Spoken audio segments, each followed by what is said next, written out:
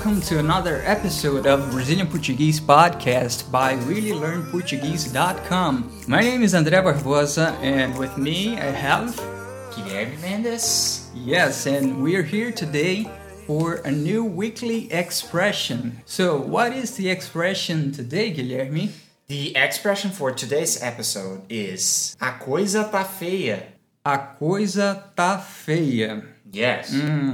So, what does this mean, Guilherme? Well, we use this expression when things are not looking very good, when things are looking bad in a situation where, for example, you got fired. Whoa. Or maybe you were at the supermarket buying stuff and some kind of robbery was happening. So you say, a coisa tá preta.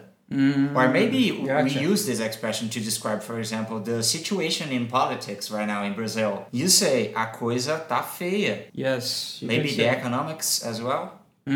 Okay, so that's it. So, what does this mean literally? The word feia means ugly. So things are ugly. So, things are not looking good. Things are ugly. Yes.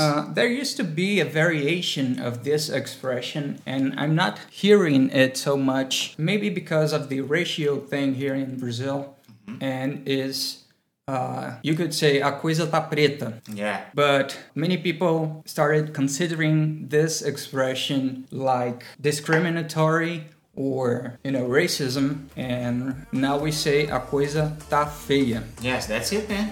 That's Good it. expression. We use it all the time. Yeah, in reality, a coisa tá feia here in Brazil. So, Okay, but you guys still can come here and have a good time. Don't worry. yeah. Coisa tá feia politically and economically. Yes. Okay, that's it, my man. That's it. Talk to you soon. Bye. Bye-bye.